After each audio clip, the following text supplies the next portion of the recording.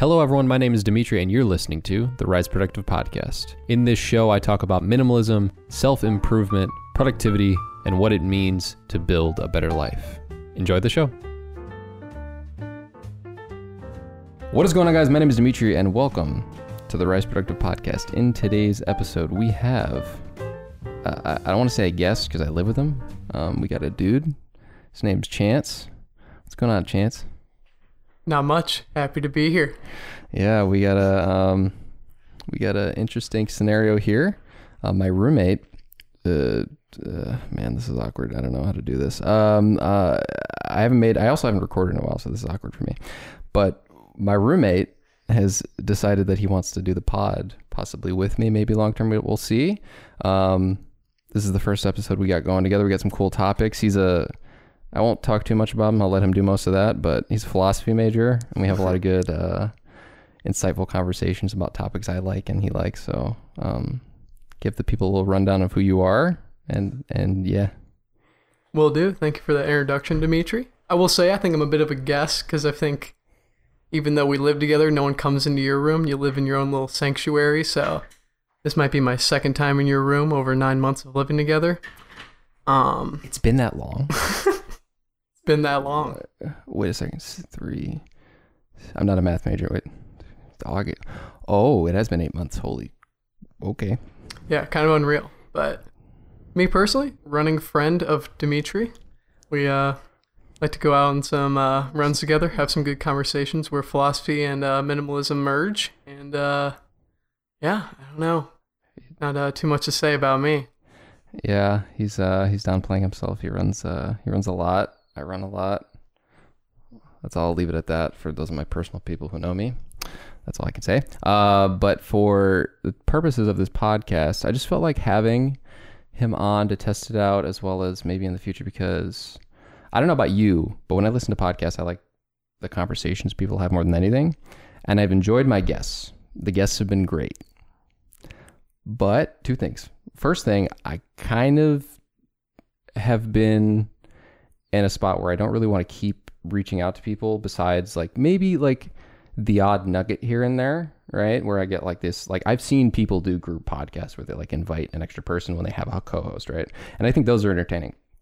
And I think just having people to just ask all the time is fine. But I don't like the lack of structure there. I'm a very structured oriented person and I kind of hate having to continuously reach out to people. So it's exhaustive, like not only with, reaching out and finding new people, but it's like every time it's like you got to create new chemistry, right? Yes, exactly. Yeah. That's my biggest deal. And I like talking. Don't get me wrong. I like talking, but I know people don't want to just hear me talk for 60 minutes, to 90 minutes. And I also don't think my throat could take it. Of course. Yeah. As Chance and my other friends know, I like to talk outside of the podcast, and the podcast is my realm where people they could make fun of me for talking on the podcast, but generally speaking, that would be frowned upon as in they're listening to my podcast, so that's their choice. But yeah, with that being said, I just want to see where this goes. But I will still be making the podcast weekly. We don't really know what it's going to entail. I think I've been talking with Chance about it just randomly throughout. We live together, so we just talk about it randomly. The meaning of life, I feel like, is a good motto for this. Like, it's going to be called the Rise Productive Podcast, but I don't know what your thoughts are on that. Something along those lines. I don't know. I just said it the first time now, but where philosophy and productivity merge. Yeah, that's a good line. Yeah, the Rise Productive Podcast. I don't know what the Rise part would be in there, but productivity would make sense.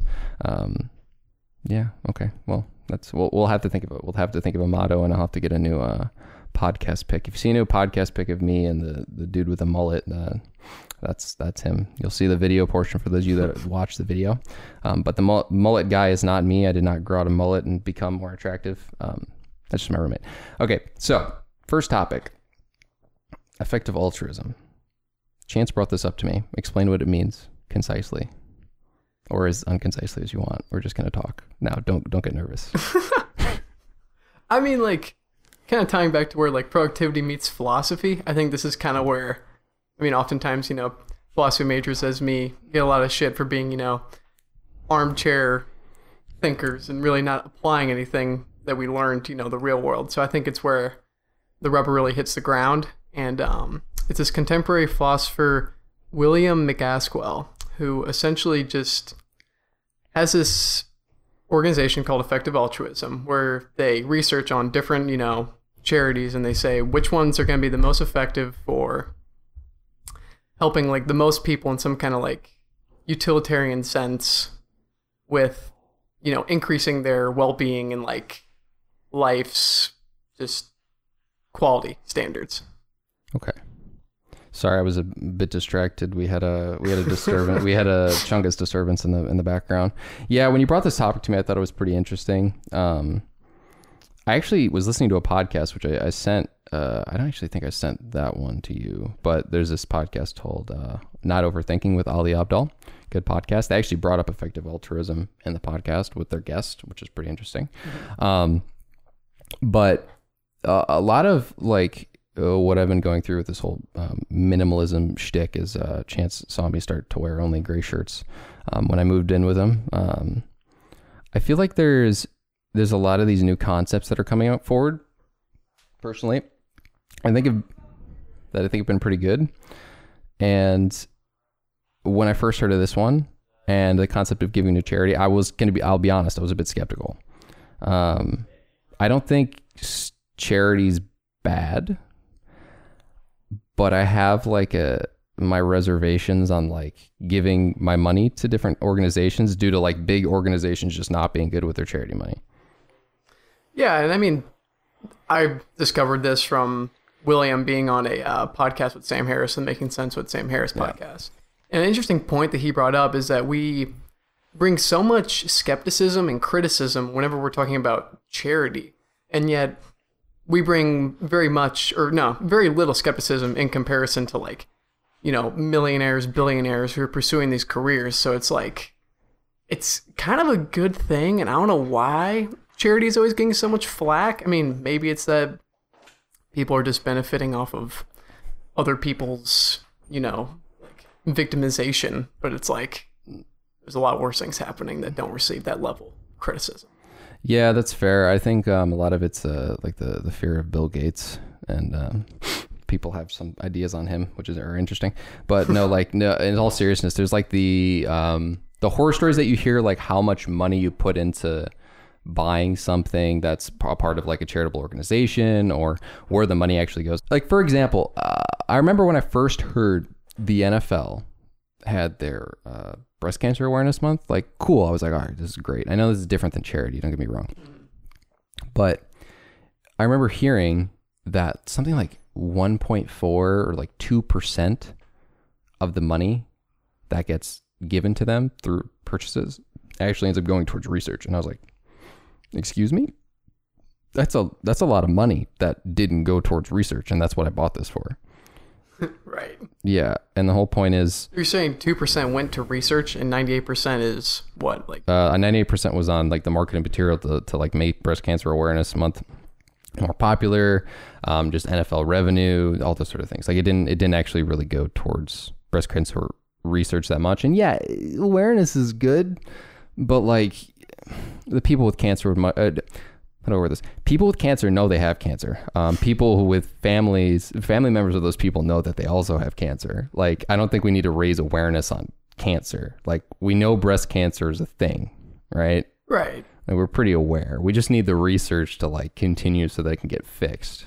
I mean, sure, but I mean, as a marketing major, more than anyone, that like public awareness is so important too. So I think it's this debate between like the overhead that you spend on like raking money in and how much money you can actually like put towards your cause. So it's like, if you spend $1 million on overhead and you end up making $100 million, somebody like the NFL who has that kind of money, it's like, it could be good, but It's like, you spend $100,000 and only get $200,000 in, you look pretty bad. Yeah, that's fair. I think a lot of it's, I don't know. Since I've saw that, and since I saw the movie Concussion, which sounds stupid, just to say like, due to the movie Concussion, I lost respect for the NFL. Like, thanks Will Smith doing a really bad, I think it was Nigerian accent. Like, just Have you seen that movie? No, is this a documentary? Everything's a documentary. No, it's based on a true story, right? It's the story of I believe Nigerian-born and then become American neuroscientist who figures out like the really bad issues that are caused. Figures out CTE. Okay. And it had to do with obviously all the concussions that NFL players are going through, and the impression was funny. The substance was not funny, but like you find out all these different like cover-ups the NFL did about like such a serious topic about how these people are going kind of nuts. And between that and Breast Cancer Awareness Month, I was like, man, the NFL is sketch. So whenever I see people like in these big organizations talking about like wanting to give back and all these things, I just get very skeptical. And because I'm a marketer or I'm studying marketing, I just know how like much people are made to believe that they need things that they don't, right? So sometimes that's what I pointed out, the whole like breast cancer awareness thing, as like people know breast cancer exists. I think we need to stop with this whole like I think people know, like I think people know, right? So my question is, were they just marketing all of that so the NFL's bottom line could improve? And then they also like throw a little like, oh, here's some research money. You know what I'm saying? Yeah. I mean, I think that's where you put your overhead, right? I mean, I think you have a point that like people could be doing it in a more minimal fashion where like it's just breast cancer exists, donate to research. Yeah. But you know, they do the shirts and they do all this jazz, and it gets a lot more publicity and love for the NFL than I think it does money for research. Yeah, and that's the sad part, and that's why when you talked to me about effective altruism, I thought it was interesting, and I feel like overall, my opinion it is a little less skeptical about this. However, I do want to talk to you a little bit about. You brought up a point to me that was pretty funny just when we were going over the topics. Like, can anyone be altruistic? And I want you to bring up your point about a certain famous woman that exists from history. So altruism in like the truest sense, like I do not believe could exist. I mean, to be 100% selfless is just not something that's in our DNA. I mean, even so, I brought up Mother Teresa because you can say, even if you're the most moral person and you have no stake in the decision that you do, like you're not going to benefit anyway in this world, there's at least like Mother Teresa singing like, well, you know, at least I do all this suffering to like get into heaven, like some otherworldly justification. So it's just like, I don't see anyone like being motivated without a little bit of self-interest. So it's kind of like altruism seems like this kind of like perfect abstract concept that we're never going to be able to reach.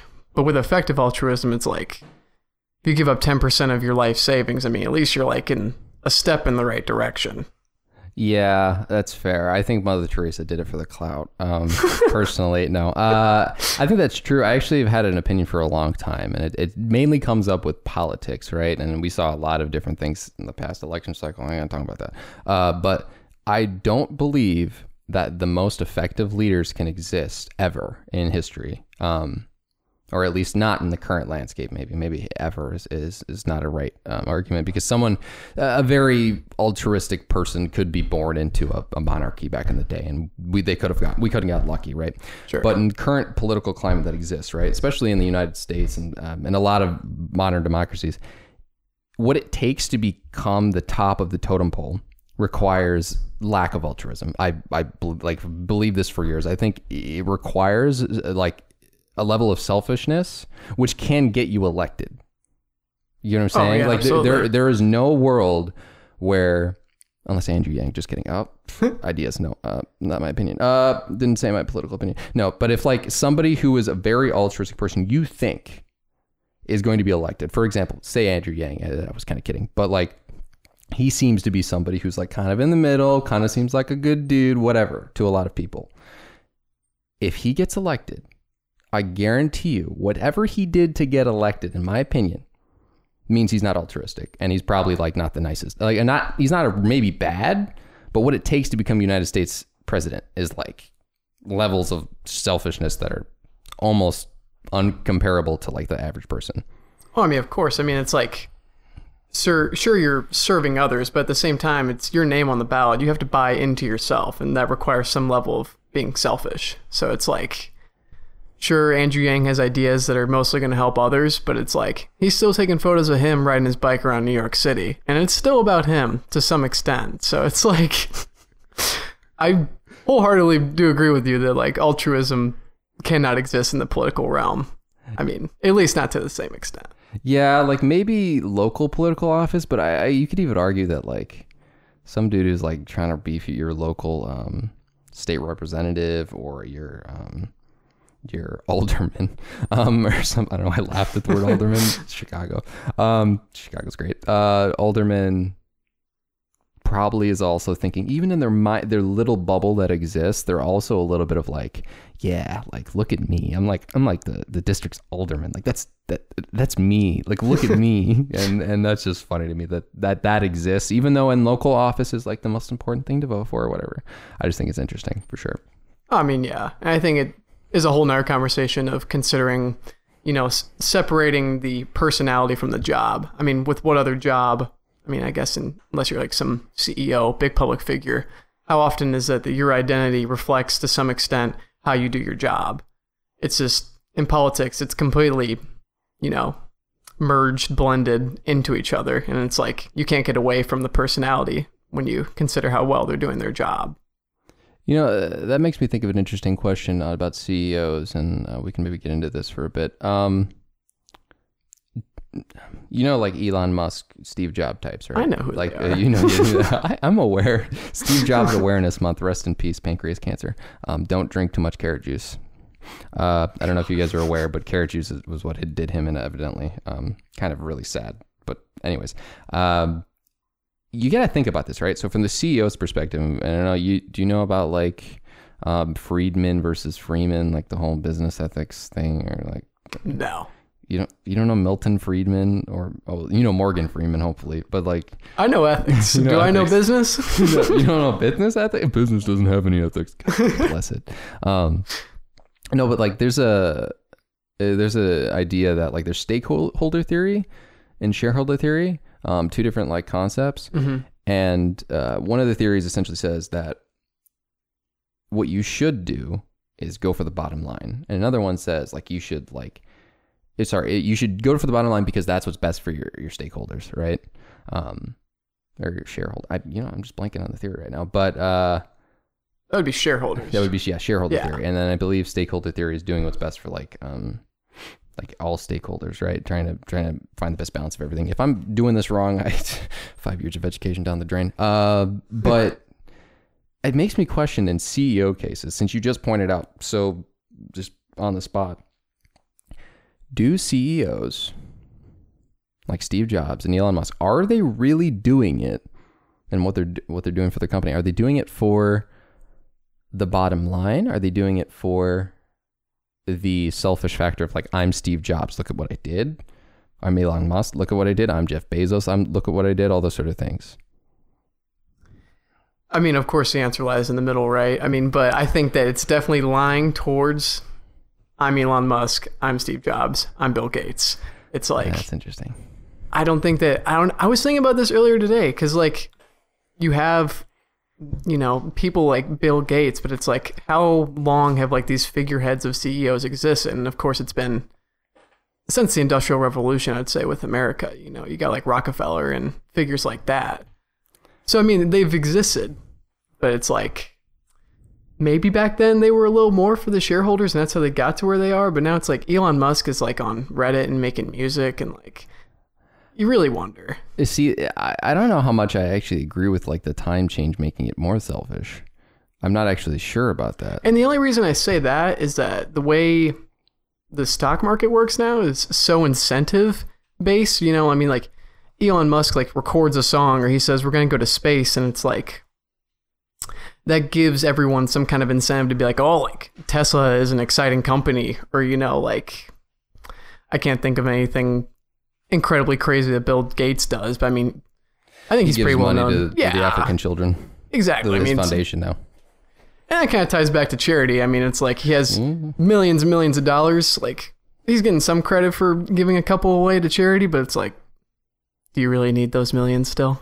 Yeah, and I agree with you in a lot of ways, but I was just thinking about it because, like, Steve and the way they portray Steve and how he was behind the scenes in a lot of these movies, and I keep feeling like I'm referencing movies for a lot of my logic here, and that's poor. That's very poor.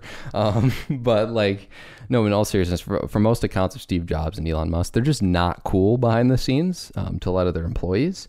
And it definitely makes me feel like there's this personal connection that they go too far with when it comes to, like, being the CEO. It's like, I am a CEO. Oh God. It's like all these fake gurus who like say I'm CEO at myself, like, or whatever on their Facebooks. And it's like, you guys need to get a life, Ty Lopez, etc. And yeah, I just, I was thinking about that. Like, what level of altruism can exist even with those high level CEOs? Like, personally, if like I made when I'm doing a business, right? I feel like somewhere along the line, and I've seen it a lot with a lot of the productivity YouTubers that exist, like, yeah, I started out pretty altruistic, and I think I hopefully will still be. But some of these dudes, they're not fake gurus, but I have seen one guy become a fake guru from being like this, like, very Christian, like, you know, like, grind it out. Like, I wake up at 3:55 a.m. every day. Sure. And I'm just like, why are you in my DMs asking me if I want to make money? Like, you're trying to like help God or whatever. And I love God. People notice in my videos I wear a cross, but in all seriousness, it's just like, I feel like altruism cannot exist fully. So I cannot exist fully with a lot of successful things that happen.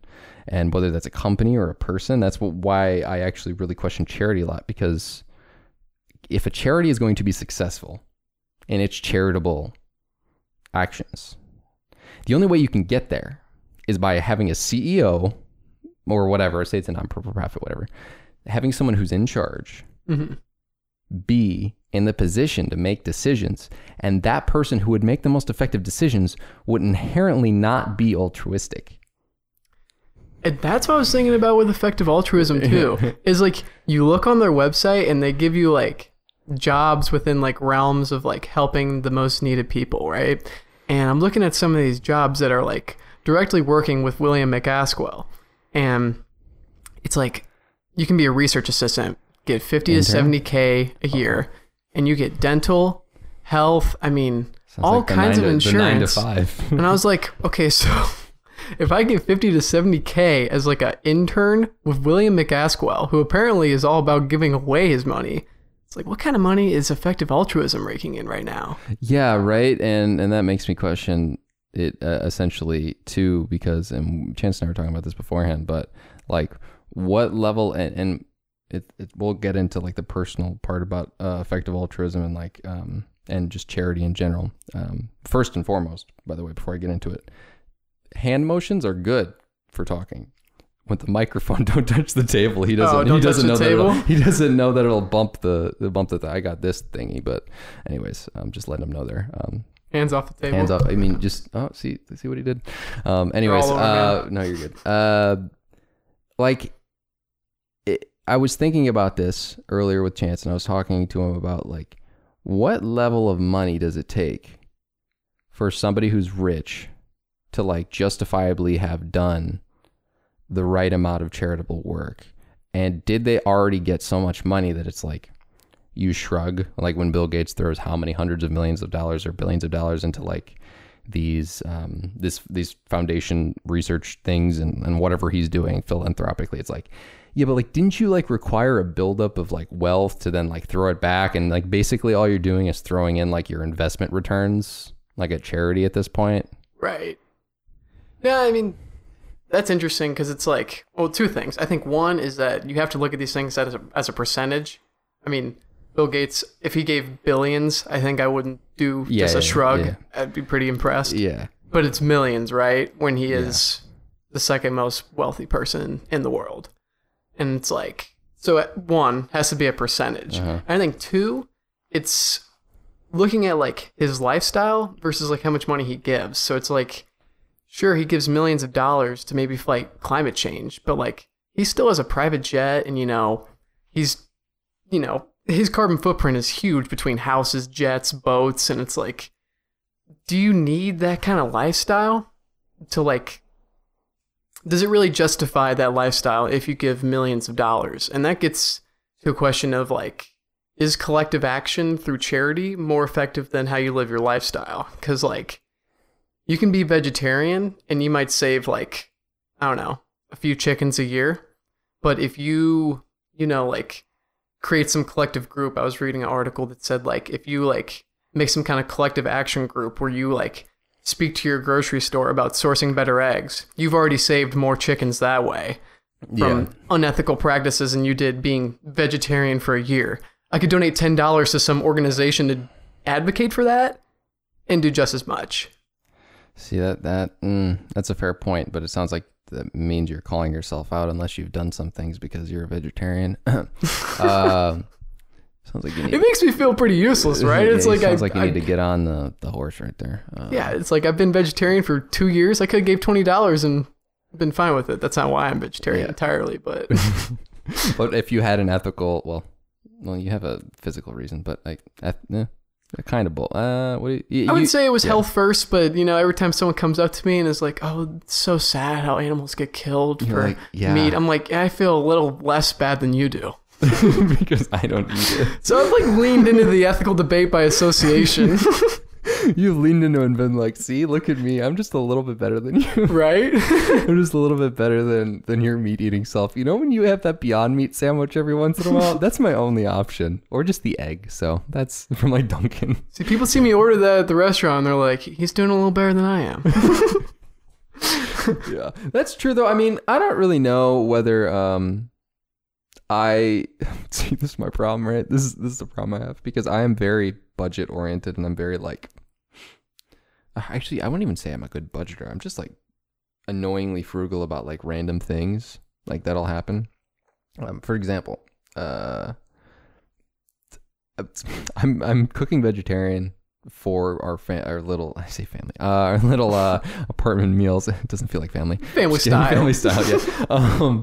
Doing the little vegetarian side of it, and I'm doing it out of convenience for Chance. I'm doing it a little bit for my own health, but like the main purpose was like, man, vegetarian meals are low-key kind of cheap in comparison. Way cheaper. At least the grocery store we go to, everything, if you have a student ID, you get like 10-20% off everything except meat.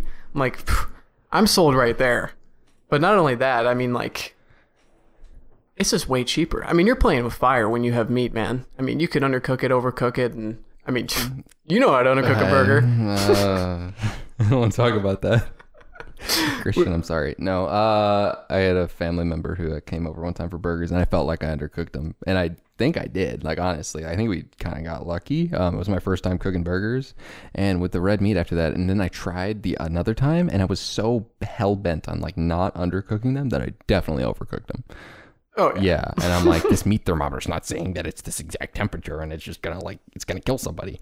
And I definitely think that the vegetarian side of things. But anyways, what my point was about the reason of me it being cheaper. It's like sometimes I want to give to charity, but I'm just like, I have this like weird skepticism about charity mixed with my like random like frugality about things. So I'm just like, yeah, but like if I give $20 to a charity that's not going to do anything, I'm essentially throwing $20 of my money down the toilet. And like, I don't do that. Like if I'm going to spend a lot of money on something, like the majority of my money is spent on probably food, which is technically required for like living. So I can justify that marginally. But since I've been on the whole minimalism stick, since I've been all that, maybe some like, tech gear for YouTube, maybe like a monitor like every once in a while, but like it's very little. I just don't do it besides food.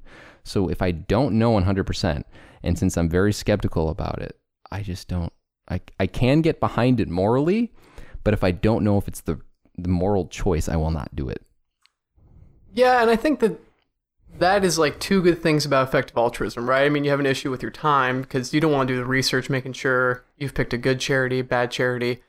They're doing a lot of research picking which ones are the best and like which causes are the best. So when you're looking at like how can we solve malaria in Africa, do we get better, like surgical equipment or like, medical equipment to doctors, or do we give doctors better educations? And it shows that there are certain causes that effectively take your dollar further. So 1 is time. And I think 2 was the whole thing about making it feel like it's something you're spending, whereas this is just an automation. They usually do 10%, but I think you could do less or more. So if you make it feel like more like taxes or like student loans, something that's just like never touching your hands, it's a little different. Yeah, I think we had like a very long conversation how to run one time about income-based repayment college loans and how much better that is, and how that's like not the default for U.S. Loan takers for college debt. And I definitely think it would be better when you don't see it coming in. It is there's been studies showing that like it does affect your happiness less, right? Like the level of stress. Like if they could put people in a lab and test stress levels of people in college debt who have the same amount from the UK as the US, I guarantee you they would find that the UK people are like, yeah, I mean, like I got the debt, but like, I mean, it just comes out of my paycheck. I don't care. And that's all I've heard, like anecdotally. Right. So it does probably make me think that it is the right choice. And it's good that you brought it up, because maybe I'll have a reason to give to charity, because besides like physically doing stuff, I've just never been able to convince myself, because I just am so skeptical about it. Even like those websites where it's like, it's going to sound bad, like do this math and like these kids will get like grains of rice. Oh yeah. And I'm like, yeah, like I'll do this, but like how time effective is that? 2, are they actually getting the rice? Am I really helping these kids? Or is it just like some scam so this guy can get some more website traffic? Like, I don't really know. So I've heard a lot of pull for this effective altruism thing. So I'm counting on it to be accurate. You know, I played with that rice game. I used to play games in high school on my laptop, and we were like screwing around in class, and they'd be like, hey, like one of my friends was like, okay, instead of playing like this game, why don't you like improve your math skills and like give a little bit to charity in the process? Oh, that's so like, nice. It's so nice, right? But it's like, I felt good about it because I put a little work into it. So my fear with this automation is that if it just gives away, I mean, like, where's the sense of fulfillment with giving to charity? I'm not saying that's the only reason we give to charity, but there's certainly a factor of, wow, I feel good about this, right? And it's like, if we just automated this the same way that you automate taxes, student loans, where it really doesn't phase you emotionally, what's going to keep you from keep donating to charity if you don't gain any emotional benefit? But okay, so just to clarify, what is I mean, you say it's like 10% of like your income or something. Like, do you like you tell them what your income is? Or like what? Don't know the details of that. I don't know if that would be a check. I think it's a check by check basis. I can't imagine they come to you at the end of the year and they're like 10% now. Gimme. Yeah. Okay. Yeah, that would seem detrimental. Maybe, I mean, in that sense, I mean, the only way I could view it is that if somebody had a good budgeting process or something like that, where you really go through it every month, you go and see what money comes out of your account, you could be like, hey, look, this is here's my monthly reminder that I'm giving to charity. And that sounds bad, but if to solve what you're thinking, that's probably the only way that it's going to happen. Yeah, no, it sounds terrible, but in a utilitarian sense, it doesn't matter why you're doing it, it matters what you are doing. So you just feel to yourself, oh, I'm giving to charity, look at me. And it's probably, I mean, I don't think it's a bad thing to celebrate giving to charity. Celebrate, yeah. No, there's not we have this joke in the apartment when one of the guys, we'll talk about him later with habits, but when one of the guys does something cleanly or good, we just go celebrate. You guys celebrate the smallest victories, man. It's finding grace in the daily movements of life. But yeah, no, he needs to be celebrated, and I think charitable action should be as well. So on a personal note, like I'll just say, if I do enough research on this and I find it to be good, I think once I have an income, it'll probably be a pretty good idea for me to do. I think I may suggest it to more people, and there's a reason I brought it up on the podcast, because you yourselves, I hope you got money. If you don't, I'm sorry. If you're managing to listen to this without money, I'm impressed, and I would like to know what your kind of frugal life is like, because I'm very impressed. You may not have an income, but you have some sort of means to download this, and I'm appreciative. So going into the next part of the podcast, I wanted to talk about how, we talked about effective altruism and giving a little bit of your money away, and anyway, monthly, whatever it is, 10% it could be, and talking a little bit about like Bill Gates. Chance said if Bill Gates gave away billions of dollars, yeah, like cool, that's a pretty quality percentage of his income. But my question is, and Chance actually found apparently that Greek people, which invented everything, and Greeks are great people. I'm Greek, so I'm just plugging our people. We found out that they invented minimalism, apparently. And we talked a little bit about just the fact that 100, like there's like a range of money you could make to like where you like actually achieve utility. And I feel like utilitarianism got brought up in our apartment a fair amount recently. And just tell the peeps to start off what it was that you heard about the Greeks inventing minimalism. Or whatever the term actually is. You talk now. Yeah, I can go. So, just a preface, I was thinking about like how I'd kind of hate people like Bill Gates and like excessive wealth like that on like a personal level. Oh, God. Because like it seemed like three things were happening in parallel. There was me being spiteful towards certain rich people within my life, and seeing unhappy lifestyles there. I saw you going down this whole minimalism lane.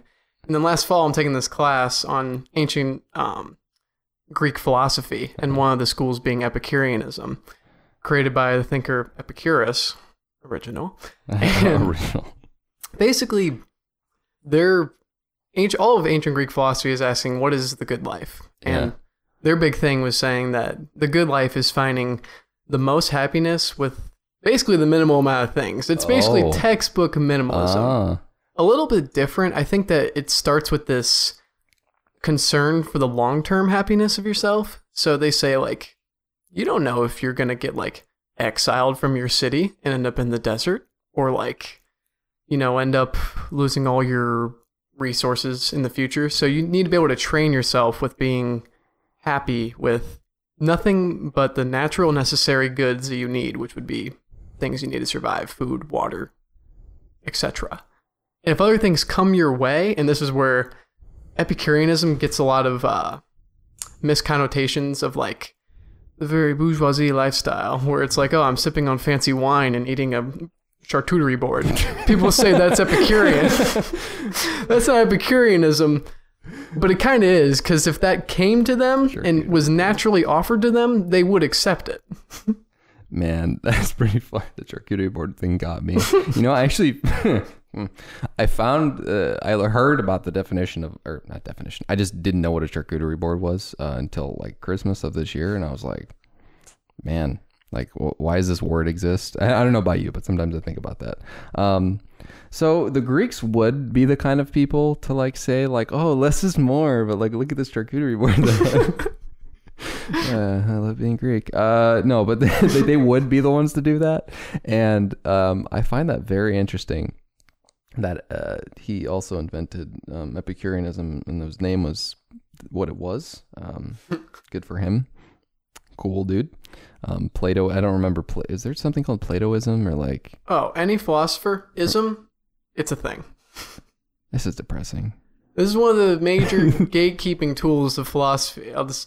If you make up a concept or attribute someone's name with an ism, you've made a whole new school of thought. This is impressively bad. Anyways, I think it's interesting that this school of thought existed in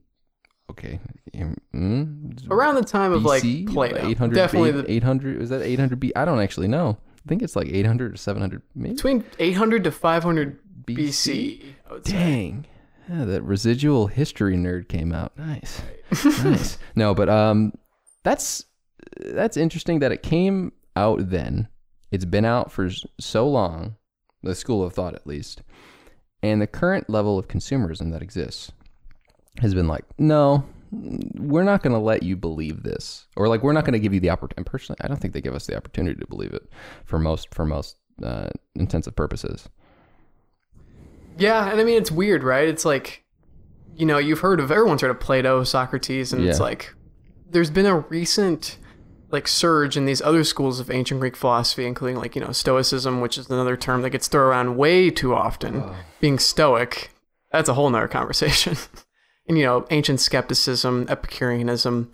It's odd that they're like picking up ground now, but it's also not when you have things like minimalism and like with Stoicism, there's a lot of affiliation with like military toughness or like kind of like the strap up your bootstraps type of thing. Yeah, and the Stoics are very much the like just be and like don't worry about all the like little things. And I think a lot of it's the distractions that exist with social media and whatever. And I think it's good for sure. We're gonna get into consumerism a little later in the podcast, but like from what I have read offhand, just by hearing this stat being thrown around 100K, right, of USD income, right, will get you like the maximum amount of utility. Like you're not gonna be like, oh, 100K to 150. I'm even happier now. Like people think money buys happiness, and technically, don't think I'm crazy. Technically, to a certain extent, yeah, you're gonna be happier if you don't have to deal with the stress of like paying them, not being able to pay your mortgage, not being able to pay your rent, not being able to get food. It just is like Maslow's hierarchy of needs. Like, if you don't have money, you're not achieving the bottom like 2 levels, I think, or whatever. Like you don't have the necessary like shelter, you don't have the necessary food without struggle. Less struggle would actually make you happier, of course. But there's a level where like people need to understand, and this is, I want to be successful and everything, but it doesn't really matter past a certain number. Psychologists have found out, and I think it's good that the school of thought's coming back around, because as we were talking about the rich people who could give away a lot of their money, my question is, were they happier getting to that point of extreme success? Or could they not have just maybe given some of it away and helped like overall utility, right? Helped overall utility across like on the way, had less things and been happier, but still could have been just as successful. Because like Bill Gates, in all technicality, his net worth could have not been associated with Microsoft's value, if he so chose for that to be the case. He could have just chosen, now maybe actually, okay. He could have managed to maybe keep sole proprietorship of the company, or at least put himself in a position to keep as the CEO in some sort of way, have like a salary that was around 100K, for example, like we're talking about, given a lot of the money that would have went in his pocket due to his the amount of like net worth that he has by owning Microsoft, right? He could have taken whatever that was, given it away, had a salary of around 100K, probably been just as happy, if not happier, in my opinion. And I feel like that's a radical opinion, maybe, but that's where my thoughts are on Bill. No, I agree, and I think I think a lot of, like you said, a lot of psychology is proving it true, and maybe that's why Epicureanism is picking up ground now, is that, like always, the philosophers are the forerunners. But you can't escape anything without thinking. But anyway, what was I gonna say? Is that with Bill Gates, you said that if he gave away his money, he'd probably be, if he did the right utilitarian thing, gave away his money, he'd be more fulfilled. Yeah, maybe. I would say even on a personal level, he would be a lot more fulfilled if he didn't have those unnecessary or unnatural desires like the Epicureans say. So a big thing is like they're trying to balance long-term happiness with short-term pains. Yeah. So it's like an example that I always think of myself is like I bought a bike this summer, right? And like I needed it because I had to get to work. Like the train didn't go that far up north to Wilmette, and 10 miles I'm not going to walk. So I need a bike. So I bought this bike. And if there's anyone who owns a bike, owning a bike is not enough to get you very far. I mean, I bought this thing for about, let's say $500. just a substantial amount. I don't think I've met $500 worth of investment into that bike yet. Yeah. But I've put new tires, brakes, like chain, pedals, all this stuff. And it's like, that's amounted to more and more money. And it's like, I own this thing, and it would be silly if I owned another one, because all it would do is bring me more stress. Facts. If I owned a second bike, all I'm going to worry about is it going to get stolen? Do I need a new part because something's going to break or make a noise on the ride? And it's like, you don't need that. If Bill Gates owns a house with 50 windows, that's 50 windows you need to clean.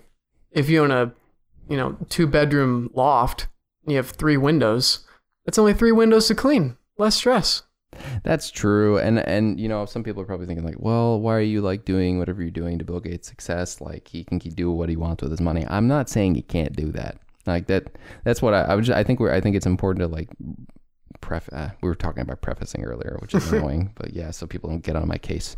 Just to preface by saying like, this is just an observation about like what I've seen with minimalism, what I've seen with like the happiness of people that exist that have like tried to like implement these things. Like, I think the difference is not some person who would possibly not get what I'm trying to go at would be like, oh, well, like, think about all the money that he deserved and that he earned and that like he's not going to get. Like you're saying he should only limit himself to $100,000. It's not limiting if you know that you can, at the drop of a hat, give yourself all the money you want. You know what I'm saying? Like right. He could choose to not have this $100K a salary, like $100K a year salary situation like this. He could just sell some of his part of the company, or he could just stop limiting whatever sort of I'm not actually sure how he would physically do this. Maybe he could literally just budget and be like, okay, like I'm only going to keep this much, and that means like every single day I have to give away this much. I have to like invest this much in other charities, like daily. He could even have to do it hourly, honestly, because he probably made more than $100K a day. I'm proud, you know what I'm saying? Oh, like, he would lose money trying to research which charities to decide. Yeah, exactly, right. So he would have to like have some. Hey, you know what's the crazy thing? He could pay someone to do this for him, or he could pay a team to do this for him because he's Bill Gates and got billions of dollars. But, right. Like, and it would give somebody else a good paying job, and it could help charities be like the money of Bill Gates be used more effectively in charity, which he has a foundation. So hopefully he's down with that. But my whole point is, I think it's an option, and I think people need to embrace the option because, did you watch the minimalism documentary or either of them? No, I have heard if I watch one, I've watched both. Well, you know what, Matt? You didn't write the script. The Nicodemus, good guy. Why am I blanking on the other guy's name? But Ryan Nicodemus and his buddy. 2 great guys, great podcasts, great documentaries. But I'll be honest. You can cut this out. I understand this is taboo. This is not taboo. This is not taboo. I can be honest. I like Matt. I like these guys. You guys made a great second documentary. However, I will admit, I'm trying to think of a funny second, like a funny sequel comment. Like, is there a movie where they actually had to say, oh, you know what it was? You've seen Star Wars. Have you seen all the Star Warses? No. Have you seen the reboot? Sure. Yeah. I've seen the new ones. The new ones? Okay. Have you seen A New Hope, like where they blow up the Death Star the first time? They blew it up again? You know, well, yeah, like A New Hope is like the old movies, like the original trilogy. Do you remember how like in the 7th movie, like they just blew up like the Death Planet? Oh, yeah. You did that with the minimalism documentary. Like, good stuff. Like, I like it. It was all good. But like, I think you actually said some of the same stuff again. Like, good. I've always been of the opinion a lot of the self-help stuff is regurgitated. And I like minimalism, so I'm good that you're spreading it, and hopefully the rebranding, or not maybe sort of a rebrand, remarketing campaign did good for like the metrics of how many people know about minimalism. But, this was like the same thing again. And, just anyways, the minimalism documentaries were good. Loved them. And in the minimalism documentary, you say, I think, Ryan, you say a second time how you started off with like no money, and you had a mother who was struggling with abuse, and there was really not a lot of happiness in your life, right? and then you got that job at the starting point that you did, and you made this much, and then you're like, okay, well, 50K, I guess inflation happens, so like I'm not that happy. I need to make like 100, and then you're like, okay, well, I need to go higher and higher, and then you reach like a very high paying corporate position, and then you just find yourself not to be happy. And you really have done a great job of illustrating, and I guess I don't know why I'm talking to him anymore, but audience, just understand that Ryan did a really great job of illustrating, like, a man went from being poor to being rich, and then he realized, I would rather live the material equivalent of like being poor, you know, while having the financial security. Right. I mean, it gets back to the Bill Gates thing. It's like, he can do what he wants with his money. Yeah. All I'm saying is, I'm winning. Because I think I have less windows to wash than you, and I'm a little less stressed. I'm just saying, I'm winning. You think you're winning. I'm winning, Bill. No, like, you can say to yourself, I'm Bill Gates, and that's great. But there's got to be a level of stress of being Bill Gates that I just don't want to have. Oh, it's unreal. I mean, like, and that's the whole thing, right? Is like, this is added stress that he did not need to do to himself. I know I keep bringing up this house analogy, but his mansion and the house that I buy will probably both stand until the day we die. Yeah. Hurricane, tornado, hopefully doesn't happen, but like, yeah. Either way, it's like, so my long-term happiness is just as good as his. Sure, he has legacy, but I mean, legacy. Okay, we were talking about this last night. Were you saying like the wisdom thing and how like what's his name? Neil deGrasse Tyson made like some comment about like I don't know why people worry about death because I don't know. That's my Neil deGrasse impression. I'm an impressions guy. That was horrible.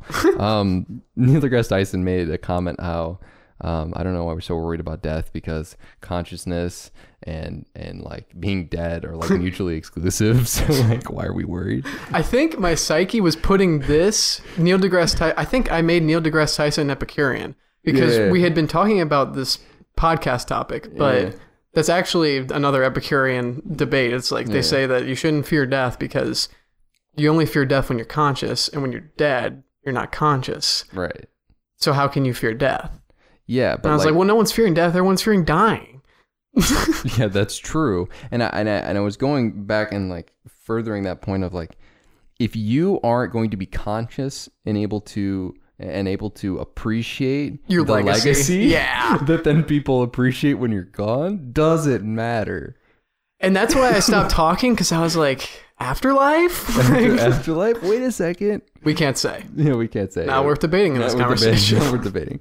But yeah, it's funny to think about that you're winning against Bill Gates. But I mean, in some cases you could be, because I have found a study that was shown, I think, in the first minimalism documentaries. I didn't find it. Either it was in the first minimalism documentary or it was in another minimalism video I saw. I think something like the majority of American households don't use 40% of their house. Oh yeah, that's true for my house. Like that's so true. But like, I mean, it hadn't hit me like outside of the fact of like, man, we don't use the dining room. And I pointed that out to my mom a while back, and now she uses the dining room all the time. Like, I don't know if it's to prove a point, but it's not a dining room anymore. I didn't have a problem with her using it. It's just great. I think it's great that we're using like the majority of her house. I'd say like outside of like a spare bedroom, which the concept of a spare bedroom, I don't even want to get into how weird that is. Like you're taking a spot in your house just in case you want like a person to like stay the night, like and kind of invade like the sanctity of what your house is for a night, because just in case, like, what is that? I don't really get like, that. Could you imagine like leaving food out for someone who may or may not be coming at any point? Because that's the equivalent. It is the equivalent. You got like a freezer just stocked downstairs. Well, dude, it's like you show up to your friend's house and his mom's already made dinner. It's like, oh, we've been expecting you. It's like, it's not you're cool. a freak. It's not cool. You're a freak. Yeah, that's not cool at all. I don't like that. That scares me. I bet I have friends that, you know what, honestly. You have friends who did that. You probably had friends who did that. Feels bad. Who fed me? Well, we're probably prepared because they knew. They know how it was. That's a whole other topic for another day. But yeah, no, there's something really crazy about the fact that Bill Gates has the same amount of utility, most likely, in whatever house he's had in his life versus anyone else. Like, it's found in the little things. So, for example, we have a computer room at home. Not computer room. I guess it used to be the computer room. There's a desktop in there. It's an office. Okay. there was a lot of stuff in there we need to get rid of. And like the constant thought of like, we got to get rid of this. We got to go through this, like stuff just equaled stress. And to a certain point, I was like, man, I pointed out like that was a thing to my family. I pointed out that we don't use the dining room. And then like, once we took action with that, you know, I think we got a lot more utility out of the house, but still it's like the same house. Like people are just so unaware about this. And it just bothers me because Bill Gates or whoever it is, we're harping on Bill. I feel like he's just stood in as like the name of this billionaire guy we're just ripping on. And it's okay. You can have all the money in the world. Like once again, preface. But it's just very interesting that you as a college student, not done with minimal net worth, to be blunt, could actually just say the statement unironically, I'm winning, Bill. I think I am. I mean, I think if you said the same amount of utility, honestly, it's less. Like when you have like an office space or any kind of like, I mean, we were talking about storage space. Yeah, I think it's nothing but a stress creator. I mean, for anybody, it's like, what good will this bring you? Unless you're holding something that's going to bring you like some kind of satisfaction or pleasure in the long term, which I just don't imagine is true in most cases. Like, why do you own this? Sentimental value in physical objects can be held within a closet or within a box. That's my opinion on the topic of like, why do storage units need to exist? Like when people say like, oh, there's all this stuff, like the sentimental value, whatever sentimental in your life can be held within a box and a computer hard drive. Oh, I absolutely agree. Like, I think that's an argument of the limits of sentiment. But yeah. I mean, I think that you can only own so many things that are really going to mean something to you. I mean, like half of my basement at home is dedicated to storage. And I just can't imagine that every one of these things means something to my parents. And they got records, they got bikes, they got all kinds of garbage. It's garbage, truly. It is garbage. And it's like, just get rid of it. Like, give it to someone else, going back to almost like charity. I mean, thrift this, give it to someone who's going to find goodwill, real value in this. And like, now it's their sentiment. Yeah, true. And they'll get a lot more out of it than you would. And at that point. And I was just thinking to myself for a second, but like, have you personally taken like any sort of like, all right, I'm just like gonna go through a bunch of my stuff and just like start throwing it out? I don't know. I mean, sure, maybe in your life you've done it. My mom made me do it a fair amount with like wardrobe stuff when I was younger, like just constantly trying to give stuff away because I didn't need it anymore and I was growing out of it or whatever. But I'm curious whether you've actually like said, okay, I have this box or I have this room or whatever it is filled with stuff. Have you just been like, chuck it out, like just give it away, throw it away? Yeah, like I have a bunch of I'm a big fan of like the big like almost like Tupperware containers, but like not for food but for clothes. I'm gonna extend this analogy, and this stuff is expired. Oh god. Sitting under my bed, and it's just like, these are probably clothes that might fit me, toys that I played with when I was little, but it's like, these clothes are out of fashion. I'm not a child. I don't need toys. Sure. It's just like, yeah, I've done it a little bit. I could do it more. I probably have too many clothes. Yeah, I was gonna get there. You're a fashionable dude. You look, you see on the camera, whatever. Yeah, he looks good. But my question is to the people in the audience, like, if you haven't, why haven't you? Because like the second, and this is crazy, you guys are gonna be like, and I was telling Chance this the other day, like, I don't like that I have 12 shirts. Not for the reason that it's too little. I feel like I have too many shirts. Like, it's 10 or 12, I forget. But I only have this and black shirts. And it's getting to the point where I look in my closet and I go, oh God. Because I only do laundry like every week and a half or 2 weeks with my normal clothes, because like I have the same of everything. And it's like, I don't really need to do laundry if it's like the same piece of clothing. And if I'm not sweating and I'm sitting inside all day, I'll wear the shirt 2 to 3 times. Because like, apparently that's what people do. Thought you have to wash something the second you wear it every time. Realized in college that that's not the case. It's not gross if you haven't sweat. Okay. But I'm reached the point where I'm like, I could get away with 6. And I'd still do laundry like every 2 weeks. Cause like I only have like 10 pairs of underwear and socks. So at that point, it's like, why do I have more shirts than those? But 2, since you get double the use out of the shirts, you know, like with that logic, I should only have 5 shirts. But I hate odd numbers, so it'd have to be 6. But I have gotten more utility and more happiness out of the fact that I have less shirts, and I just go, gray. And I just pull it out of the closet. I mean, yeah, sure. I think we've talked about this a little bit, because I don't think I could ever go just gray shirts. I think I'd miss a flannel. But I think that you kind of assured me in a little bit with the whole like creating meaning with the shirts that you own. Like I have a wolf shirt, and yeah, that's fine. There's a certain little tradition I have of Wolf Shirt Wednesday. Yes, that's fine. I have associated meaning, and there's no decision because I only wear it on Wednesday. Or exactly. Like flannel Friday. It's not Friday, but I'm wearing a flannel on Friday. Unless it's the summer. Unless it's the summer, then it's always Friday. And maybe I'm reaching too far, but I think the biggest thing for me also is that I'm not bringing in any like new clothes. Like I'm only trying to go secondhand now. That's good. So it's like, I'm not willing to only wear gray shirts because I find utility in like going to a thrift store and be like, oh, that's a dope flannel. Yes. But that's what minimalism is. There's a misconception in the crowd where it's like, you have less. That's what you want, right? You only want like the minimum amount of things. It's like, no, not everything. Like I have a friend shirt, which I don't wear, but it brings me happiness because I love friends. Anyways, no, but like if you have something that you enjoy, that's okay.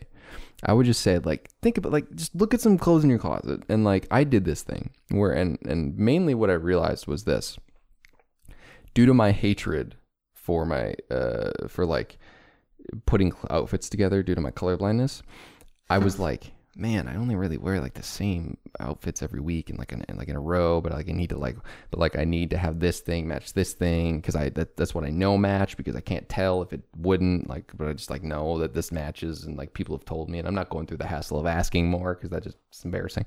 I was like, I am going to find a shirt that would bring me happiness. I'm going to just only wear that shirt or an alternative, and then I will get rid of the I'm taking the aspect of thing make me sad and getting rid of that for clothing. And that's all it is for me. Yeah, I think this is a good point to like qualify maybe what I was ripping on Bill Gates about earlier, because maybe I still am winning, but I mean, I think I'm also fortunate the fact that like, I think you're even more fortunate with the fact that you're very comfortable with wearing a gray shirt every day. Yeah, you really don't. It is what it is. Care about your fashion that much, and like that's not a rip on your fashion because you have your look, but it's like I have my look, and that looks a little more diversified for me, and there's people that have different levels of that. Just I don't want to say it's innately, but it's some kind of like way you grew up, preference that you have. So it's okay if you have 5 bedrooms instead of 2. Oh yeah. If that's the lifestyle you lead, where you need, I don't know why you need 5 bedrooms, but maybe someone does, or you need a larger wardrobe than you or I. And it's like, but it's about finding meaning, like you said. And I think that a lot of people like within our friend circle kind of like really rip on you and try to be critical with like anything that's not minimal. It's like you don't know the definition. Get out my face with the talk, like the topic. Right. So it's like, it's minimal, but like it looks different for everyone is something that I've learned. Yeah, there's like this other name that some people use called essentialism, which is a different thing, but like kind of similar. It's like minimalism's like step cousin or something. Like it means like you need to find the like what's essential to you and like hold on to that, and that's fine. But like here's something that I wanted to ask you about your wardrobe specifically, and the audience as well. Okay, say you're like Chance and have flannel shirt Friday. Do you own more than one flannel shirt? Oh, absolutely. How many? I own like 5 flannels. Why? Because it's Flannel Friday every Friday. Okay. Okay, but let me break this down for you. Do you think subconsciously you going from one flannel to another, and I'm not saying like it needs to be only like one flannel that you need to keep. Do you think the difference, be honest, do you think the difference between 1 and 5 is huge? Because you have to have a favorite. You subconsciously have to have a favorite. Oh, I absolutely do have favorites. Do you have 2 that's like a favorite? Yeah, probably. I could narrow it down. Why not? Why not? No, why haven't you? Like, I have no argument. You have like it's just a question. Like I reached the point early on where I was like, okay, I thought I was solving a lot of it with like, okay, I know what matches. I'm only going to keep what I know matches, and then all my other clothes, like, screw it. But then I reached the point where I was like, damn, I only like wearing black and gray stuff. Yeah. And I like what Matt looks like, Matt Diavella. I was like, I'll go with that. And I just, my question is like, if you only like, what's the point in the 3 extra flannels taking it up your closet? Because you're only wearing the same shirt twice a month. Right. No, and I think that you've pinned me in a corner, right? Like my only arguments are, I don't know if I'm saying essentialism, like I'm misconceiving consensualism or essentialism, but I could be like, oh, my essence is just spread so far. I need 5 flannels and 10 pairs of pants. That's dog. Don't like that. The other one, it could be that I have a blue pair of jeans, a black pair of jeans, and I got khakis. So I need one that matches each. And this brings me to the next question. Why do you have so many different options for pants? But I was getting flack from one of our roommates the other day about like, oh, look at you wore shorts like instead of your flannel like sweatpants. And I'm like, okay, hilarious and original, first of all. Hilarious and original. I wear the same thing every day. Right. I was like, this has been established before I became a self-proclaimed minimalist. Like, people have been giving me this flack since freshman year where I wore the same pair of sweatpants nearly every day, but I had 2 pairs, so I washed them. So don't think I'm a swine. That's the first thing. Second thing is, why do you find joy in wearing 3 different or 5 different types of pairs of Nike sweatpants? No, yeah. Like, you don't. That's like, the thing, you right? really don't. Like, do you? And my question to you is, which one's your favorite? Which pair of pants? Which one? Oh, blue jeans. They're so versatile. They work with the most. Black jeans, you could do black sweatpants. And I need a pair of sweatpants. Yeah. That isn't jeans, you know? Yeah. Or I'm just going to be uncomfortable laying on the couch. So I could get rid of my black jeans. I mean, arguable, but I'm just kidding. The edgy Panic at the Disco fan comes out. Yeah. Like, the question is, I don't own khakis, or I have like khaki shorts. It's kind of weird. I have, the minimalism thing is true, but like in the winter, outside, I will only wear jeans. I only have 2 pairs of jeans, and I only have 3 pairs of shorts, like khaki / golf-ish shorts, but they all go with the gray shirt. That's that's the rule. So my question is, why not take your favorite 2 pairs of pants you could wear outside, take all of your favorite shirts and make sure they match with these 2 options, and then you never have to think again? No, I agree. And like, not only is that like going to be more effective, but I've just been thinking about how like you could look like a cartoon character. Like, how dope would that be? Like, if you're always like wearing, you know how like cartoon characters, I'm a cartoon character. They wear like the same shirt, and it's kind of like you associate like, I'm SpongeBob. Yeah, you just, the list goes on, but I mean, like, you could associate some kind of wardrobe with that person, and it's like, this is another thing that I actually have a lot of respect for, like tattoos and stuff like that for, is that like it's a more permanent choice and becomes more a part of your identity. I think it was Henry David Thoreau that criticized wearing clothes, because he says that not wearing clothes as in like some tribalism shit, like don't wear clothes. But he says if you can't put everything in your suitcase and go across the country, you have too much. That's excessive. But it is excessive, but it was also like 200 years ago when life was just thought different, right? Yeah. I mean, so he was saying how he is a fan of tattoos because that's just a part of your identity. I can take off this flannel, put on a dress shirt, and everyone that sees me has a different idea of me, right? Oh. But that's if you wear a gray shirt every day, I mean, that's a part of your identity you have chosen, and it's a part that you don't decide to take off. I never take it off. No, I never take the gray shirt off. Right. And that's just about being authentic and staying the same in every space you exist in. Here's a question, and this is for someone who you're not a minimalist, but you're open to the idea. What did you say? I'm I'm just like a fan. This is what I say to people when people try to give me flack on like not being productive at times or like not knowing every single topic. I'm like, you know what? I'm not a productivity expert. I'm an enthusiast. Yeah, I'm a minimalist enthusiast. You're an enthusiast. You're not an expert. You're not even would an activist also, does an activist take action? Is that a word that fits? I don't think activist is a level on this scale. No, anyways, you're not an activist. You're a minimalist enthusiast. My question to you would be, so I have this conundrum with the extra shirts. They are comfortable. What if I gave them what if I gave 2 of them a small mark and I wore them as pajama shirts so that I wouldn't throw them out? Oh, because you're saying you want to cut down to 6 shirts from 12. Oh, yeah, maybe not, but like somehow I'll like change my wardrobe because I have 2 shirts that I use for at night, right? For just sleeping. I'm not going to get rid of any of the 12 shirts. I've already purchased them for $5 each from Old Navy. It's fine. Honestly, great deal, by the way. My question is, it's so comfortable, and the 2 shirts that I have to sleep in do not bring me value. They exist, and they're the shirt that I sleep in. Why not just like put a little mark on a tag? There's no tags in these. Okay, minimalism joke.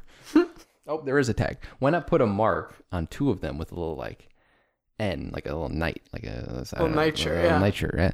And then I have my 2 shirts that I sleep in that are my night shirts, and I get value because I don't have to decide between the red Bulls shirt that I got at the game once and the other shirt. You sound pretty sold for yourself. It sounds like good. I'm just trying to poke any hole in your argument. Yeah, was there an argument? I mean, it sounds like you had a little bit of association with that Bulls shirt. You got it at a game. You might have some emotional attachment there. We lost. Bulls suck. Bulls suck. It's comfortable. I'll admit it's comfortable, but is it? Is it more comfortable than the gray shirt? Does comfort? Okay, I'm of the opinion that more wash cycles and dryer sheets equals more comfortable, right? So I could get the same comfort level of one of these gray shirts if I just threw it in the wash like 8 times and put a bunch of bounce sheets in there. I don't know. That only works to an extent. I mean, it's like a pair of shoes. Like, you got to break them in, but then you start breaking holes, and it's like, is this more comfortable, or is this garbage? I mean, that shirt is kind of worn, man. That's true. Well, TBD on the shirt change, because then it'll make vlogging a lot easier. I tell you what, I wouldn't have to wake up in the morning, change my shirt that I go to sleep in so that I can vlog, because honestly, that is actually the most frustrating part about vlogging. It is. You do look a little silly when you wake up with the red shirt. And then always talk about the gray shirt. Have I accidentally done that before? You have woke up with the red shirt. But like, I'm trying to be authentic. But like, right. But like, I only wear the gray shirt, but people understand. Like, obviously, I have a pajama shirt. Like, why would you? Like, who doesn't have pajamas? Right. Well, unless you're like Michael B. Jordan sleeps naked. I found that out from a Vanity Fair video. There's just an example. I think Justin Bieber said he did too. So just because I said who, I begged the question. I had to answer. And next up on the list, consumerism currently exists. I want just to give a few examples from our personal lives, because we did talk about it a lot kind of already. What examples in your own personal life have you noticed that consumerism has been, I don't want to say counterproductive, but like we roasted Bill Gates, right, for too long. Poor Bill. Give examples of times you've noticed, just like anecdotally, it doesn't have to be someone you know personally, could be someone you know personally, of, like, hey, this dude, man, like, what is up with like the stuff? Like, you know what I'm saying? Like, they just don't get it, what we're talking about. I mean, there's 2 examples. I don't know where you want to delve, but yeah. I worked at a storage unit place over the summer, and the anecdotes go on for a long while about how much stuff I saw people bring in. I mean, boxes on boxes of stuff, and it's just like, they are just so upset with themselves that they had to like spend their weekend. I had to run this elevator that would take them up and down to their floor, and you have to make small chat because it was like a 4-story storage place. It was massive, but we had this like industrial sized elevator that could take like 2 huge carts worth of stuff up. And you're sitting in this elevator, you have to be the elevator operator and like make small chat. And every time, these people are so miserable. They're like, this isn't a great way to spend my Saturday. And I'm like, yeah, me talking to you isn't either. But like, but who created this problem? That's true. All you did was create a job for me. Yeah. I think the second one, and I'm saying both because I don't know which one you want to get into, but I have someone in my life who owns a lot of cars. Yeah. Not to out them, but he always buys like another car as if like he's gonna drive it to work. But he has driven the same 1 or 2 cars to work and owns about 5 other cars. I mean, they're all like nice sports cars or like the cars that he dreamed about as a kid about owning. And it like, I think initially brings him some kind of value because he's like super stoked about it, but like he never drives it. I'm from Cleveland, so you can't drive it half the year with the snow. And it's just like, the only time I see it or hear about these cars is like, I gotta go take it from the storage place and bring it back here. Or let me go drive to the storage place because I gotta take my car there for the winter. It's like, well, what did you get it for? Yeah, it must not be that. You know what? First of all, you brought up a good point about like he gets some initial thing out of it. I think studies have shown that like, it's like, oh, money doesn't bring you happiness. Like there's a caveat that's like conveniently left out every time. Money doesn't bring you happiness after like the initial purchase like wears off, like always. Right. It's always, there is an initial purchase. And that's why when we talk about money doesn't bring you happiness, or like there's a level of it, experience brings you longer term happiness due to what I will dive into with like the whole car thing. An experience that's good does not have the bad long-term effects of a great purchase, quote unquote great, because like all you have is the memory, right?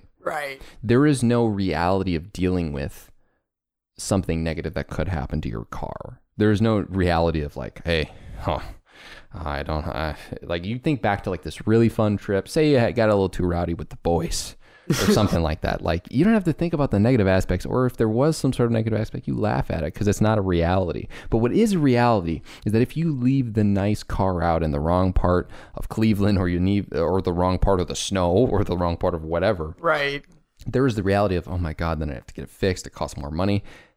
Experiences equal happiness more than objects do. Oh, absolutely. I mean, that's the whole Epicurean weight scale, right? It's the long-term happiness and the long-term pain. It's not the short term. I mean, you could go on about drinking, smoking, all these things that could bring you short term happiness, but it's like in the long term, it's only going to hurt you. And it's like, I don't think with consumerism we think about that in the same detrimental way as we do some of these worse habits. They're just obviously pretty bad in the short or in the long term, but I don't know, for some reason don't get the same flack in the short term. Yeah, and I think there's like this weird clout thing now. Like people are like, "Oh my God, look at the car you got," and like people get this this problem. And I've had the short term issue, and like really just throwing it out the window about like how many views or whatever you get or likes you get on Instagram. But like someone gets a new car like that and they post that, so much like what's the word I'm looking for? Like I don't want to say reinforcement of like positive. What's the word I'm looking for? Like they feel like they're getting validated. They feel like they're getting affirmed. Yeah, they're getting validated from this, right? Sure. So there could be a situation where the person who buys the car is like, oh, like I know if I tell people about this, like I'll feel validated about like I've made it, like I've really done it. But like, you know what would probably make them happier? It would be like, honestly, and this would be a flex, just the same thing. Go on like a trip somewhere nuts. Go on a trip somewhere nuts for like 2 weeks because like you got the money you got the proverbial FU money to just like blow it on a nice weekend, or not nice weekend, nice week, 2 weeks.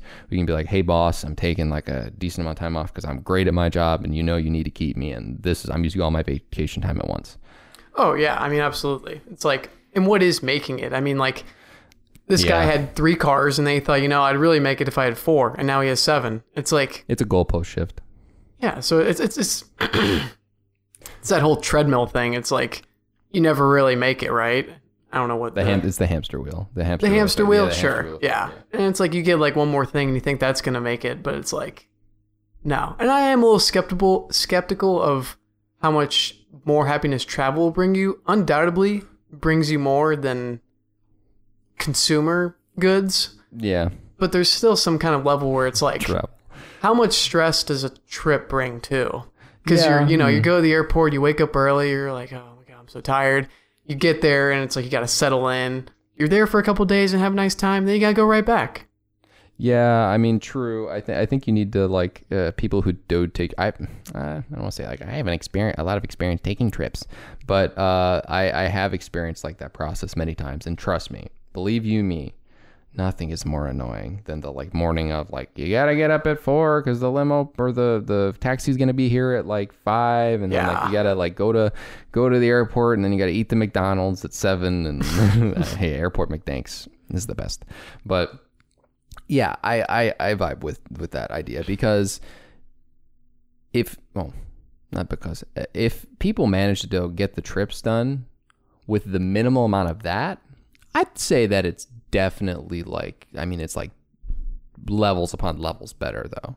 Oh, undoubtedly better. But people choose not to. People find a way to like need to leave at this time and need to do this at this time. It's like, yeah, I'm not saying, how do I word this?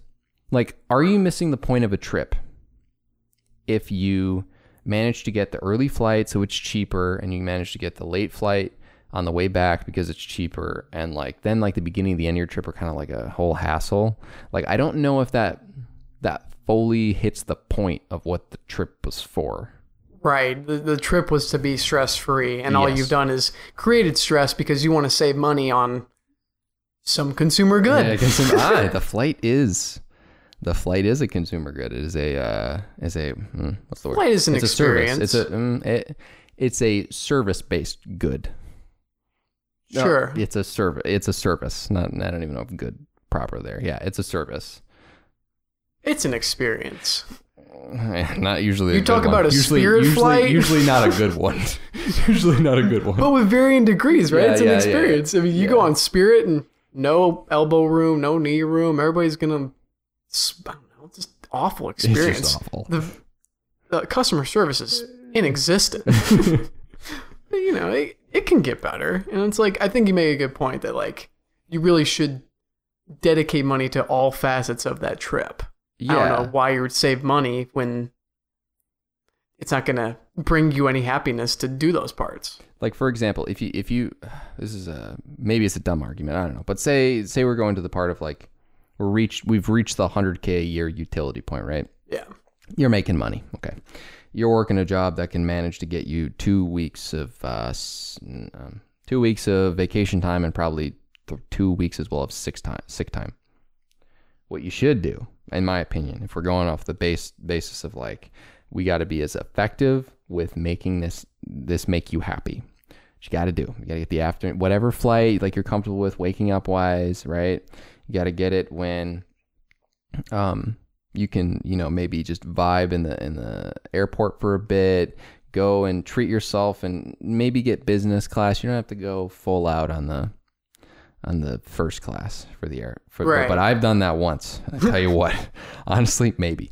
You got to think about it this way. All you need to do is take these margins. You think like, oh my God, it's so much more expensive. But if you pull back all these marginal good purchases throughout the year, give you the same amount of utility as not buying it, or like maybe just like don't skimp out on food, not non-food, but like the way you're doing something in your life, right? And like do that for like a few weeks, and it'll probably equal the same amount of extra cost as like what we're talking about, right? Yeah. Like, and you can even just do this by like booking it out farther, like booking out the trip farther, and it'll probably help mitigate that a little bit.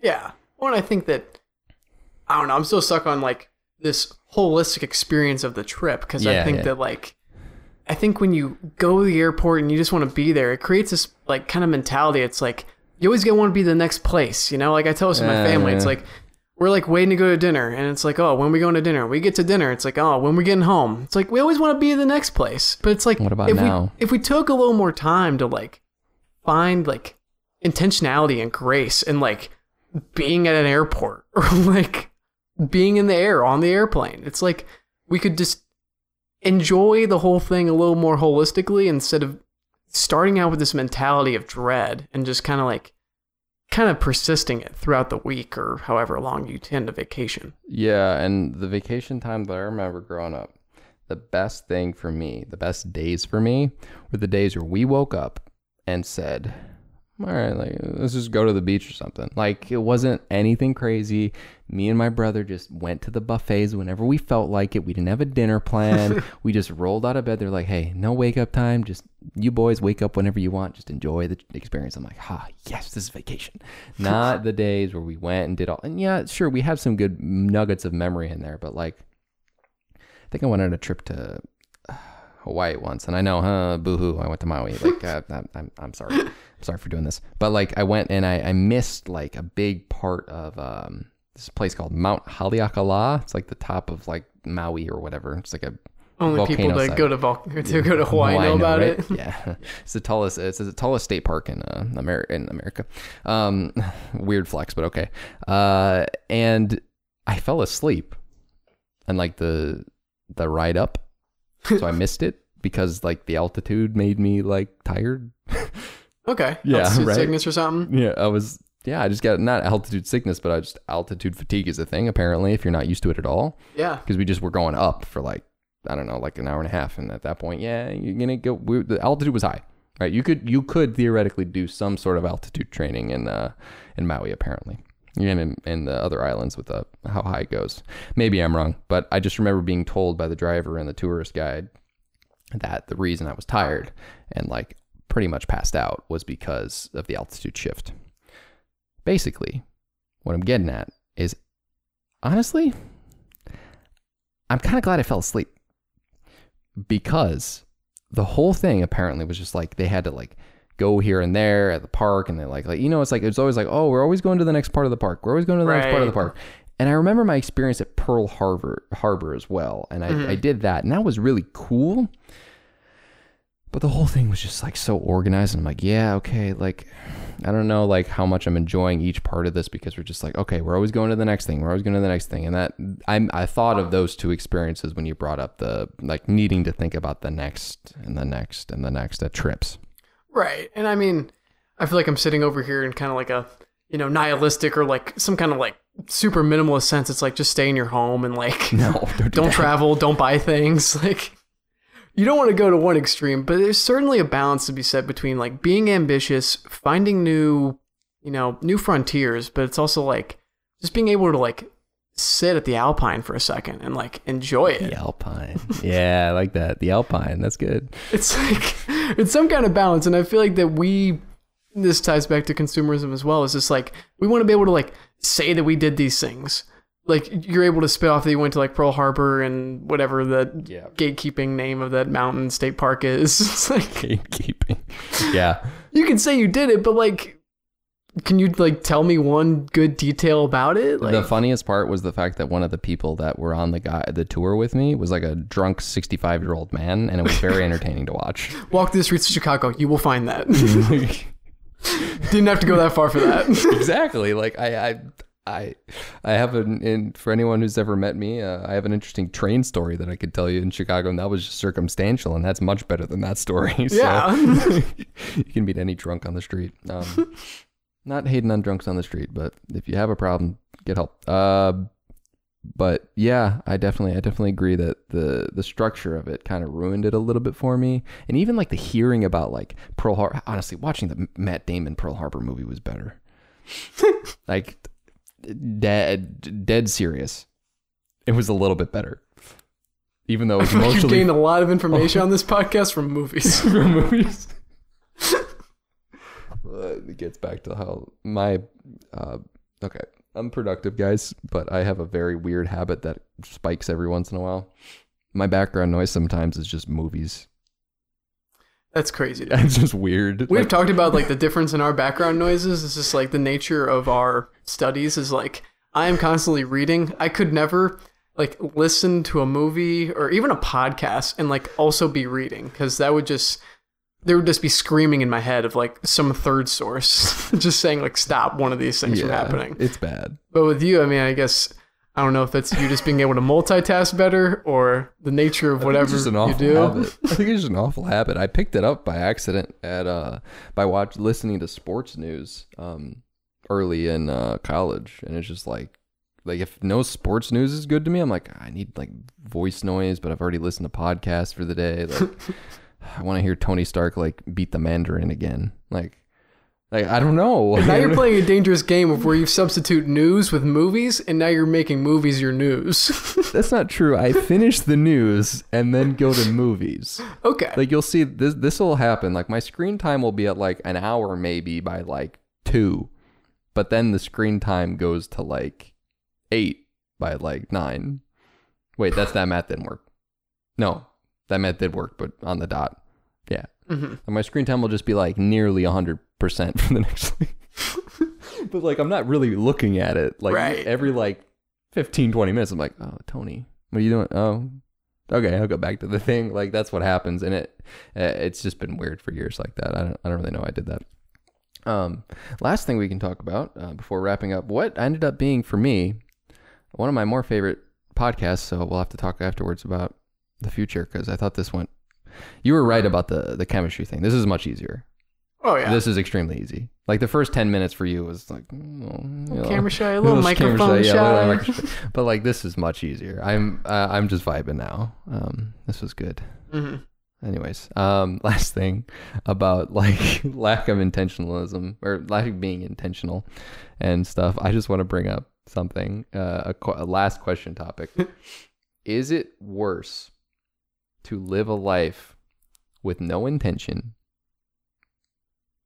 Or bad intention, or like bad habits / intention, because we live with somebody who, generally speaking, lives the life with not much intention and like kind of flies by the seat of his pants. And I'm just curious, like, do you have an argument like for or against that? I don't see, because like.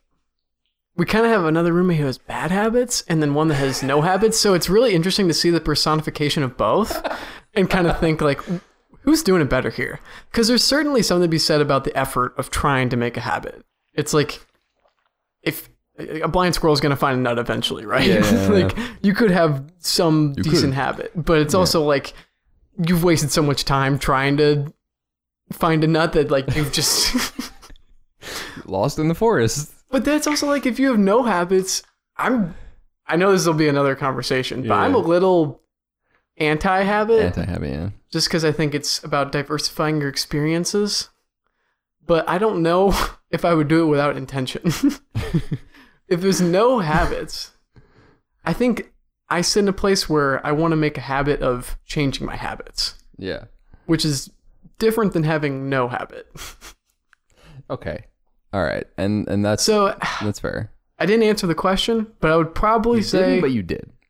I'd probably say bad habits. Bad habit? You'd rather have bad habits? I don't know, man. Because this is the only reason I'm asking this, because we will get into habits in the next podcast. But it's because like the consumerism aspect of that.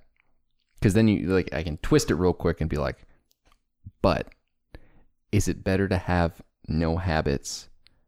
For the type of like amount, because we were talking about minimalism. Minimalism is just kind of like a habit, like a lifestyle. A lifestyle is the equivalent of the manifestation of habits, right? Right. That's all it is. If you twist it real quick, is it better to have no consumer habits or bad habits? And see, now I'm saying no habits because going back to our roommates, Question I mean, change. like. Because sometimes he consumes nothing. Like, he will eat rice and sour cream for dinner. Which I'm like, that's not a habit, but it's like, you just made a really smart consumer choice. If that is good enough for you, calorically, nutritionally, and like, emotionally. Yeah, emotionally, yep. But then he'll also go and like, buy like, pizza for like $15, and it's like, what was the point of dragging yourself through the mud of sour cream rice just so that you can blow your money on a pizza one time? Like, that's facts. Just enjoy some kind of like okay meal every time. Okay. But then with bad habits, it's like if you just make it the bad habit, if you make a garbage but mediocre spent meal every time, I don't know. Like what quantifiably, I think the bad habits would treat you worse because like, well, Because you end up spending too much money no matter what. Yeah, no matter what. What I'm thinking. Yeah. But like my question would be the no habits, like let's take this to a bigger scale, right? Like the bad habits are bad. Yeah. And I think generally speaking, this would hold true for the person with bad habits too. But like, could you imagine him just like in a scenario where like he's in the scenario where he has to buy his first house or car, right? Mm-hmm. Like, is it going to be on the good side or is it going to be on the bad side? But we don't know the answer to the question. Good or bad side of what? Monetarily, like, okay. Monetary choice. Like, was the choice he made, like, did he get the place with the right amount of rent? Did he get the house with the right mortgage? Did he get the car with the right lease? Like, $800 a month is fine. Like for the not for the house, for the lease. The thing is, like, if you have habits where you're just so particular about what you want, it might lead you down bad consumer habits because, like, the society we live in is just going to push these consumer habits on us. If you have no habit and you come in with some kind of blank slate on buying a house, there's no preferences, anything that's going to hold you back from making a smart economic decision. I would argue the only thing would be the people in place that are the mortgage brokers. They would convince you. Well, maybe they've gotten better, but I mean, we saw 2008 happen. Sure. I mean, I was young, you were young, but we saw 2008 happen, and a lot of it was just convincing people with blank slates. That's true. That's true. We just want to figure out whether our roommate's going to be okay or not. Both of them. More thinking to be done, man. Thinking to be done. That's what I major in. I got plenty of time. Yeah, plenty of time. Well, man, thank you so much for being on the episode 40 something, maybe 38. Episode 38 of the Rise Productive Podcast. And if you have any final words, let the people hear them. I hope I'm back, y'all. He's going to go through and he's going to listen to this. He'll make a final decision. I hope I'm back. This is his audition. It sounds like he wants to be. Most of it was whether he liked it or not, honestly. So no one auditions with not wanting to come back or get that follow-up call. Wait, really? I sound very stupid right now. All right. Thanks, guys. See you in the next one. Bye.